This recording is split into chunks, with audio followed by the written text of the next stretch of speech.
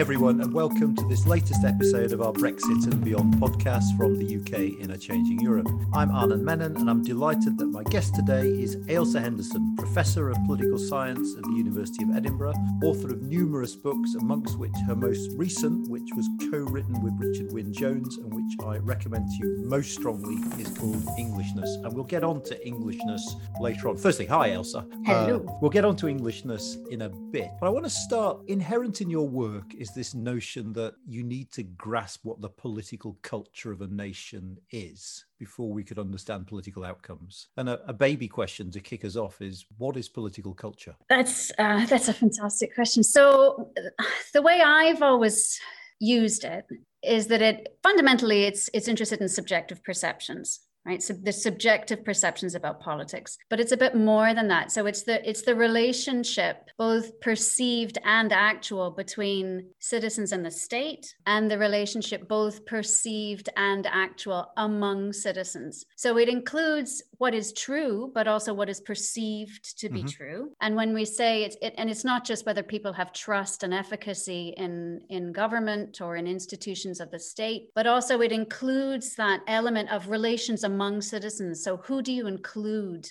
in your definition of political community, the political communities that you live in? So that's how I use it. But the way it's different from outcomes is most often just reduced to people's subjective perceptions of politics. But in the way you've just described it, it's quite related then to notions such as identity in some ways then. What are the boundaries of the communities how do you understand the boundaries of the communities that you live in? And that, of course, has become immensely topical in our country at the moment. You were writing about all these things long before they became topical. And way back in 2014 in the book Sex, Lies and the Ballot Box, one of the fascinating findings you came up with is that if you control for social class, the Scots are no more left-wing than others in the UK. But you get the sense that the Scots feel they are. Well, exactly.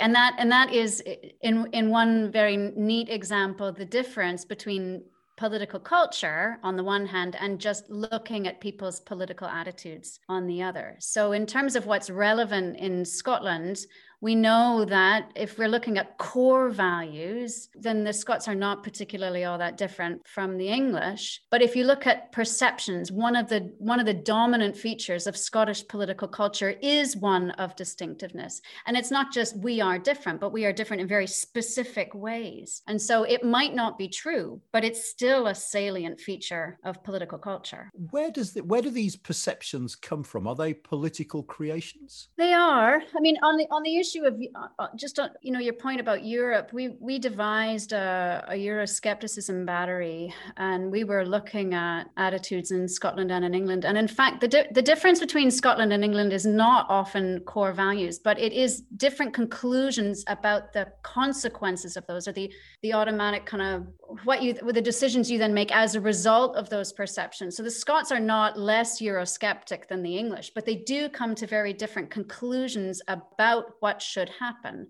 And so one thing I've always been careful to distinguish is they might not be different on attitudes, but they do have very different interpretations of how the state should operate. And so the same things, the same values, the same attitudes lead you in sometimes opposite directions in Scotland and in England. As I understand it, you grew up the child of Scottish parents in Canada. And one of the fascinating things you've written is a co-authored book that compares the national question in Quebec and Scotland. In what way is Quebec similar to or different from Scotland when it comes to this national question? They're often compared because they are movements for greater self-determination pursued by political parties that position themselves on the center left and are seeking a democratic route to independence. So those are the main similarities. In many ways, though, Quebec probably has more in common with Wales. If you're looking at the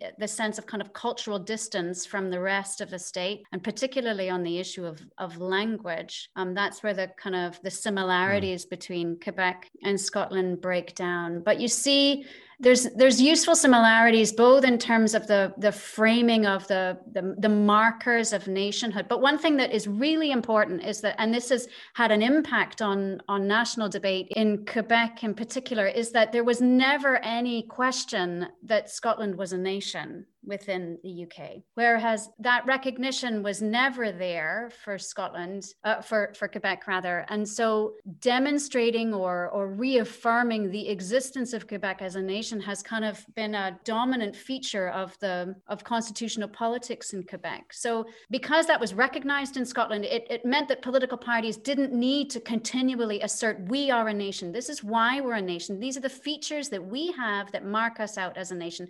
And it meant you could kind of park all of that and then move on and talk about other things. But because that was contested in Scotland, the Parti Québécois literature was always talking, and the Bloc Québécois as well was always saying, you know, every document, people say they're kind of obsessed with the past. And it's not they're obsessed with the past just for fun. It's because there was never a recognition that Quebec was a nation they tried to get recognized as a distinct society, which was seen as kind of one step below a nation. But it means that nationalist documents are constantly going through the markers. This is why we're a nation. This is why we think we're a nation. This is what it means to be a nation. This is what we want. And that's a key distinction between Scotland and Quebec.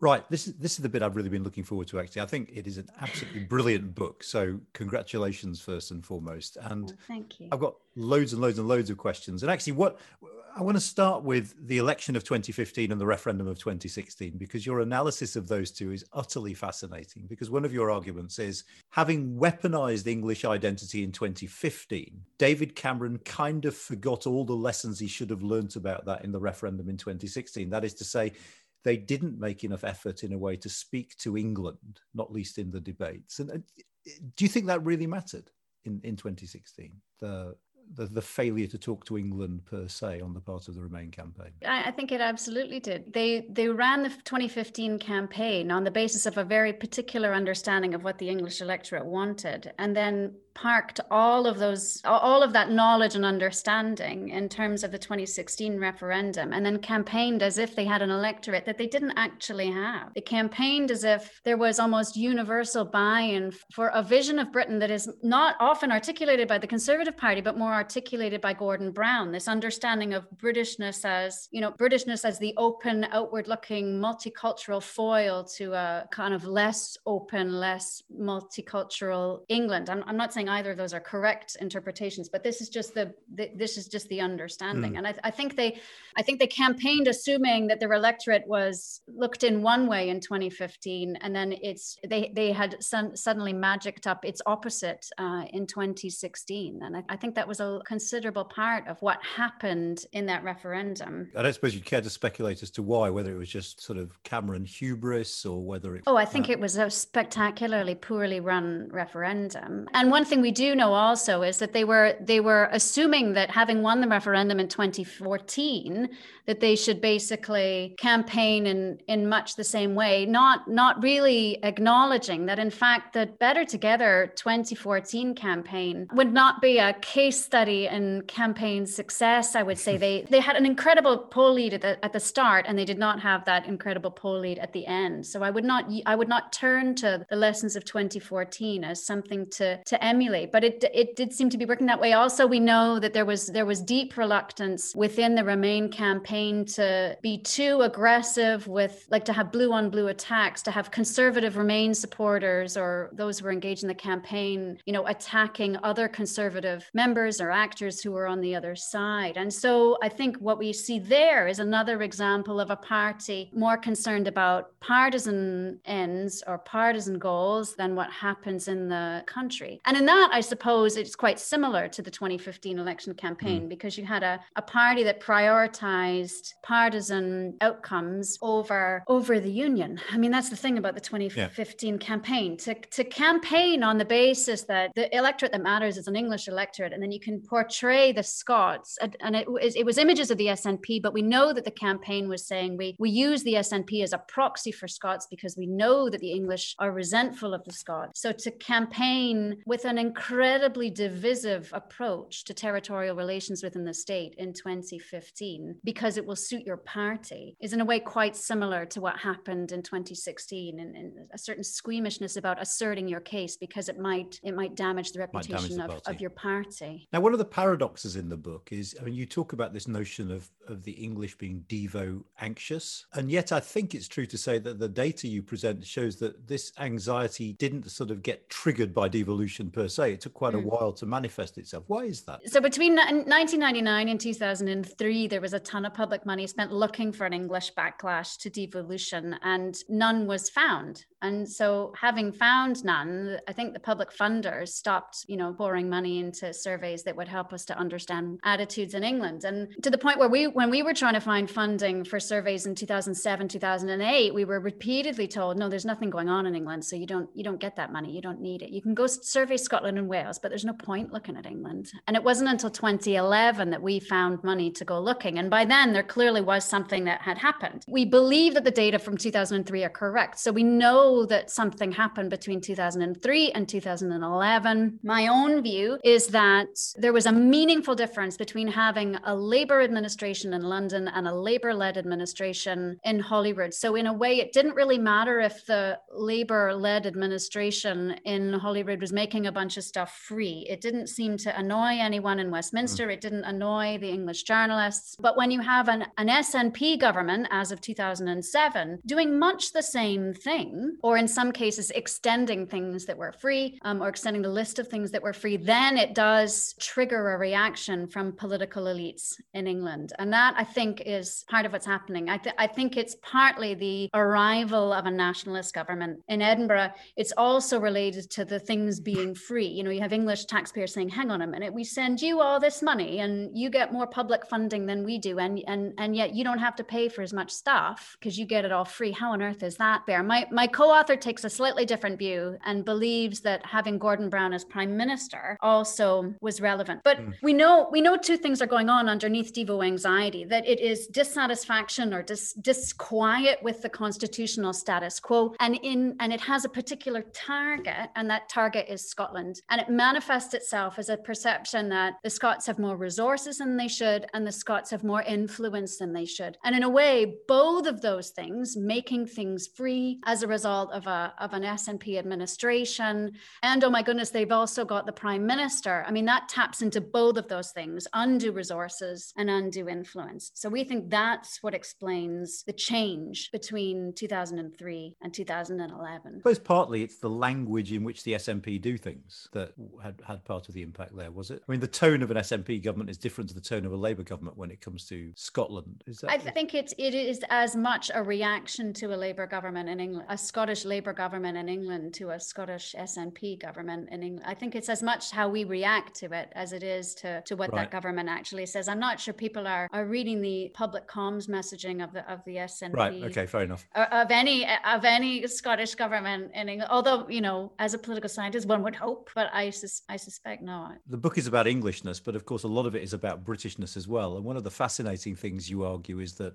Britishness means different things in different parts of the UK. So Britishness in England is very different to Britishness in the rest of the UK. Can you just explain how? So many of the in terms of what on the ground that means, many of the attitudes that attach to English national identity in England attach to British national identity in Scotland and in Wales. So it's always been the case that British identity has been interpreted through a local lens. That's quite common in any large kind of plurinational state. Everyone interprets their national identity through their own local experience. But what's different here is that the identity now attaches to not just different, but opposite understandings of how the state should be structured and how the state should engage in the wider world. And so one thing we did kind of partly in the book and then partly in an article afterwards was reinvestigate the data on voting in the 2016 referendum. And what we find is that those who were British in England tended to vote Remain, but those who were British identifiers in Scotland and Wales Wales voted leave. So Britishness means not just different, but opposite understandings of what should happen in the state, depending on where in Britain you live. Is that partly because Britishness means not Englishness or not Scottishness for some people? So that's a good one, because yes, in Scotland and in Wales, that is what it has tended to mean, right? So, but one of the things that's quite interesting about Englishness is that, and as someone from Ontario, this is intuitively, this makes so much sense to me, because this is also how one would conceive of their identity in Ontario as it relates to Canada. But Englishness is different from Scottishness and Welshness because it does not retain that kind of we are not Britishness. So Scottishness and Welshness is defined to a certain extent by the fact that it is not Britishness, but that is not true of Englishness. And actually, in the book, we talk to people about, or we report the data where we talk to people about what makes them proudest to be English and what makes them proudest to be British. And we do it a number of different ways. We have kind of closed-ended questions where we give possible responses to people and they pick from our list, but also we just ask people in their own words to talk about what makes them proudest to be English and to be British. And for the most part, people mention exactly the same things, regardless of the territorial frame in England, where you don't get that in Scotland and in Wales. People distinguish Scottishness and Welshness, the institutions, what it means, what it stands for, in a way that doesn't happen in England. England's relationship with Britishness is very different from that in Scotland and Wales, and it has much more in common with the kind of national unionism you saw in the 19th century in Scotland and Wales than it does with contemporary Scottish and Welsh national identity. So, and I know this is a huge question, probably can't answer it in detail, but what is the difference between those in England who prioritise Englishness and those in England who prioritise Britishness? What are the big differences in outlook and view between those two groups? And obviously one is attitude towards the European Union. Yeah, so this is kind of the two unions argument that we flesh out in the book, but we first mentioned in a report with IPPR. It's basically saying that English national identity relates to how English people interpret the two unions in which England finds itself or found itself. So the domestic union in the United Kingdom and the external union of the EU. So English national identity relates to Euroscepticism, as you've mentioned, but it also relates to Devo anxiety. So this constitutional or this disquiet with the constitutional status quo, in part, as I mentioned, the point about having Scotland in their sights because of resources and influence, but also deep frustration about governance arrangements for England itself. And we just don't see that from those who prioritize a British identity. And the other thing, when we were trying to figure out, well, why, it's one thing to describe and kind of punishing detail how these attitudes all relate to each other, but we were trying to figure out also, well, why are we seeing that? What's going on underneath that to explain that? And one thing that routinely popped out was a low sense of efficacy. And I think that in part is to, the sense that you can make a difference or that institutions are responsive to you. It is, efficacy is particularly low in England, and it is connected to, we think, the absence of any kind of legislature in which the English can express themselves as a distinct political community. And some might say, well, yeah, but you can do that in Westminster, particularly as a result of English votes for English laws. And English votes for English laws is deeply popular in the English electorate, but it doesn't satisfy the desire to have an institution that allows you to express yourself as a political community. So this lack of voice is a large part of what is driving the relationship between English national identity, Devo anxiety, and Euroscepticism, because it's a sense of not having a voice domestically, but also, as we know, it connects also to Euroscepticism, the sense that you didn't have influence because you were ruled by outsiders in terms of the European Union as well. I suppose the obvious follow-up then is what would satisfy that need for a voice? Because one of the fascinating things is politicians often respond to this English issue by saying, okay, let's have devolution in England. And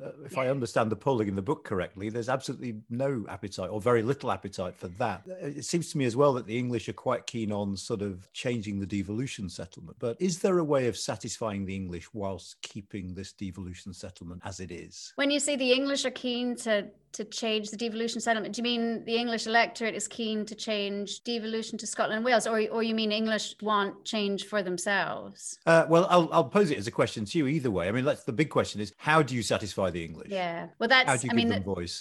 The book provides cold comfort there. So you have this real problem. In order to provide the English with an institution of their own, you end up with an arrangement where one unit that represents like 85% of the state is a constituent unit within some sort of federation or quasi-federation. And that level of asymmetry is completely unparalleled. And it would be seen as deeply destabilizing for the state. So folks who want change, and this is something that's most often put forward by Scottish unionists hoping to solve the problem of the state, is that you carve up England into regions that are, roughly the same in population and scope as Scotland. And then you have a much more symmetrical arrangement, right? So it is the institutionally more palatable solution. It is as you've noted, the democratically least palatable solution. When forced to choose between arrangements that treat England as England or arrangements that carve it up, every single time people pick a solution that treats England as England. So the solution that saves the state is the one that people don't want. And the one that people want is deeply destabilizing for the state. And so we're just going in circles around and around and around.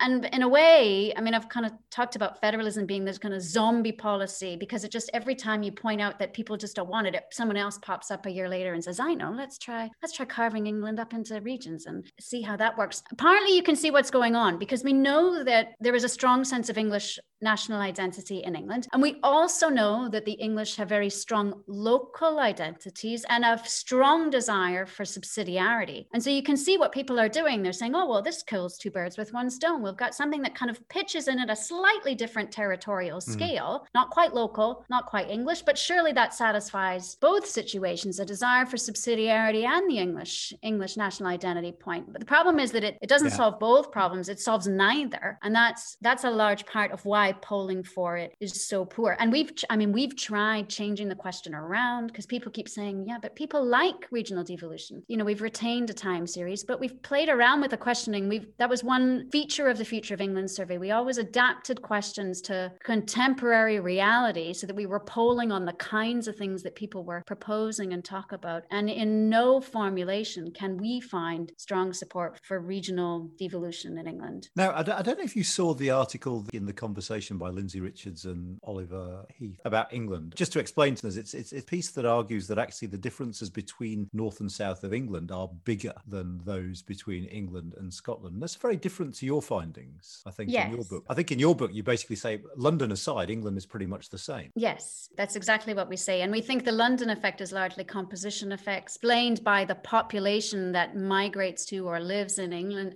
London. It's not a kind of contextual effect of living in the capital city. So that's absolutely right. And that's also something that has been a standard feature of what we've found. And we've compared our identity data to the census identity data to see if there was any one single region that was kind of throwing our results off. They're fairly consistent. Do you think the Heath Richards findings might be something to do with timing, that these differences have become more acute post-pandemic, Andy Burnham, North versus South, things like that? It could be. I mean, we were in the field in November. We normally go out in the summer or the spring, kind of early summer, late spring, and we shifted to the autumn to do autumn field work. So we're now kind of in the field October-ish each year. So we were looking at the 2020 data to see if we picked up anything. We pick up a slight uptick in support for regional solutions, but nothing major, and no real regional variation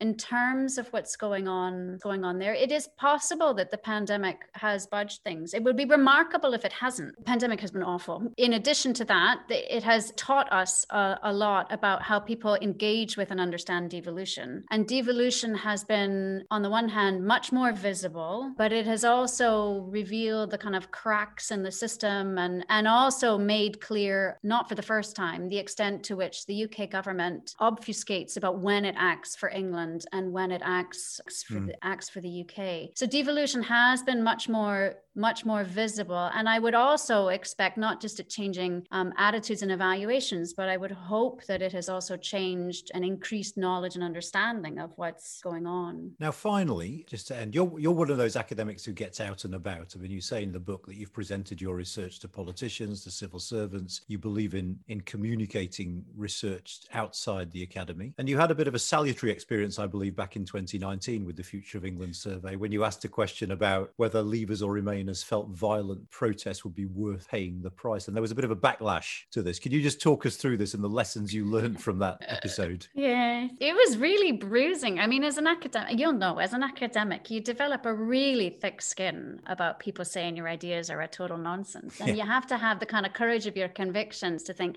no, I've gone about this the right way, or, no, I know I'm right. I can't put my finger on it, but I know I'm right. So you develop a really thick skin. But I found that whole experience really bruising because I'm used to academics, telling me I don't know what I'm talking about, whereas you don't expect it from journalists. So, I mean, one thing we had started asking about was whether people felt that Brexit was worth it.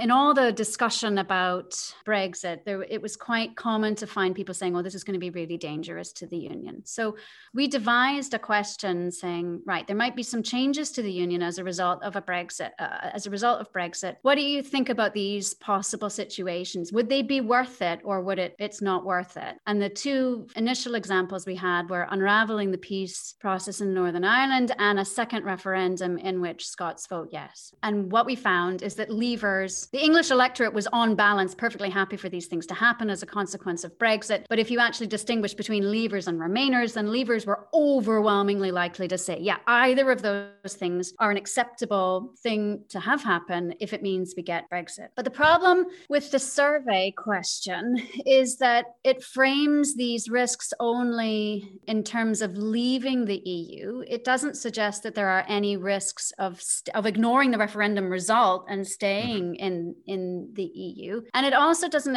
acknowledge that there is a situation, you couldn't ask that question properly in Scotland because there's loads of people who would say, well, that's got nothing to do with Brexit. I want independence anyway. So we adapted the question in 2019, and we had questions that were, these are risks of Brexit. Do you think that this is something you want anyway? It's not something that I want, and it's not worth it, and it's not something I want, but it's a risk worth taking. And then we also framed them in the context of staying in the European Union. And we expanded the list of risks. So there were certain economic harms. We talked about violent protests. We talked about violence directed towards MPs. I mean, we expanded the battery because we were looking at contemporary politics, and we were listening to I had been listening to a debate in the House of Commons one day and was interested to hear that people, MPs were saying, if we don't do this, there will be violence in the streets. If we don't do this, there will be violence directed towards members of the House of Commons. And I remember messaging Richard and saying, I think we have to adapt the battery to include a wider range of risks. And the results were interesting for us because they confirmed that it's not just Leavers who saw significant constitutional change as a risk of worth having in order to get Brexit, but Remainers, the numbers lag a little bit, the Brexit results, but Remainers were equally of the view that certain radical constitutional change was a risk worth taking if it meant that they got their own way on Brexit. So for us, there was a certain amount of symmetry there in the data, but the reaction to it ignored all of that and just focused on the fact that we had dared to ask a question about whether people felt that political violence or violent protests in which people get injured or violence directed towards MPs was an appropriate question to ask. And some people were basically saying you should never ask questions if you're likely to get answers that are unpalatable. Whereas our view was that, we have to understand the extent of polarization. It's not just enough to say, how strongly a Remainer are you? How strongly a Leaver are you? That gets at a certain level of polarization. But to understand whether it would change the way that people interact with the state, the way they would express themselves, the way they would engage or not, what the trade-offs are for them in terms of the state as we know it. I mean, we felt that was, and still feel that was an appropriate approach to take in terms of understanding how this significant constitutional change in terms of Brexit is affecting the way we interact with domestic politics. Has the experience made you more wary of engaging with non-academic audiences or not? No. The one thing that I found deeply unfair was a journalist with about 1 million Twitter followers rubbishing our research without ever having actually asked to see the tables or the question wording. We got a lot of noise in our various social media feeds as a result of that. I studied contemporary politics. I study it through surveys, and I think asking about what is going on and then reporting. This is what we think is happening here.